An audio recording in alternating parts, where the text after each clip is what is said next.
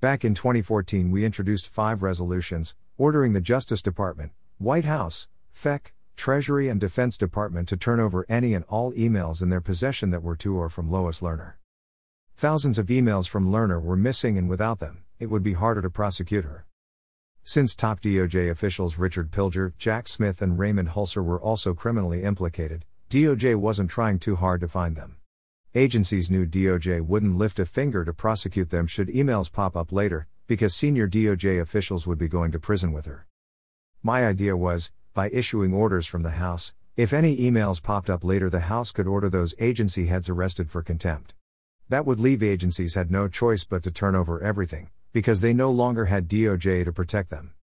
We included DOD because I knew the NSA was monitoring and tracking emails from Gov addresses, since they didn't need a warrant. With 5 added layers of accountability, which themselves were independent of the DOJ, Lerner would be held accountable.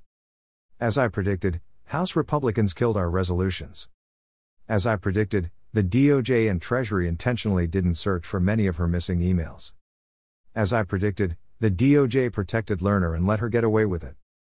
As I predicted, putting the swamp in charge of prosecuting a leech resulted in nothing. Lerner got away with illegally targeting political opponents because the House failed to do their job.